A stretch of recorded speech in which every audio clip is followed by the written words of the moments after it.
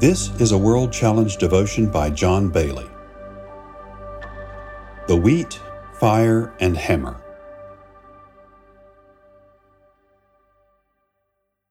So many believers long for revival and talk about how much we need it in this modern day. The problem is that a lot of times we don't include all of the parts that are necessary for revival.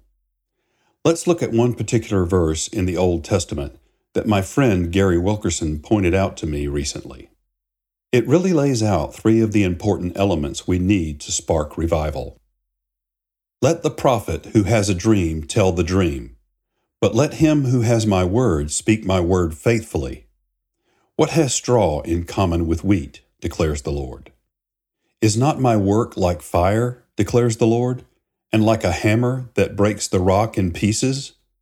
Jeremiah chapter 23, verses 28 and 29.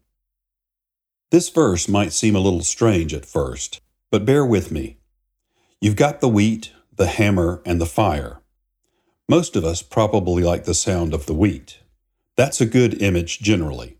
It implies that we're going to eat bread, and everybody likes a good loaf of fresh-baked bread. We want to have a fulfilling spiritual life like wheat rather than straw.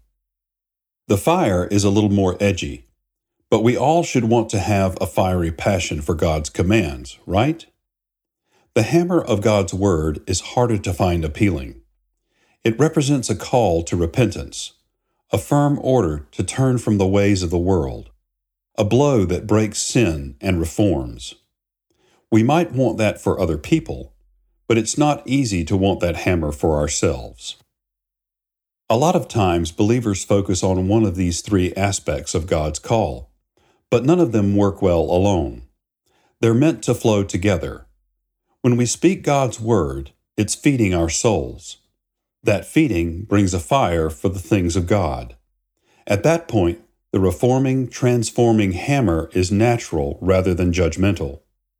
Without the wheat and the fire, the hammer just destroys. For a believer full of Scripture and ignited by the Spirit, the hammer is a normal part of spiritual growth. Only then will we be able to call for repentance in a way that is heartfelt rather than judgmental, because we're also inviting people to come inside and be fed and illuminated with godly passion. World Challenge: Transforming Lives Through the Message and Mission of Jesus Christ. Visit us online at worldchallenge.org.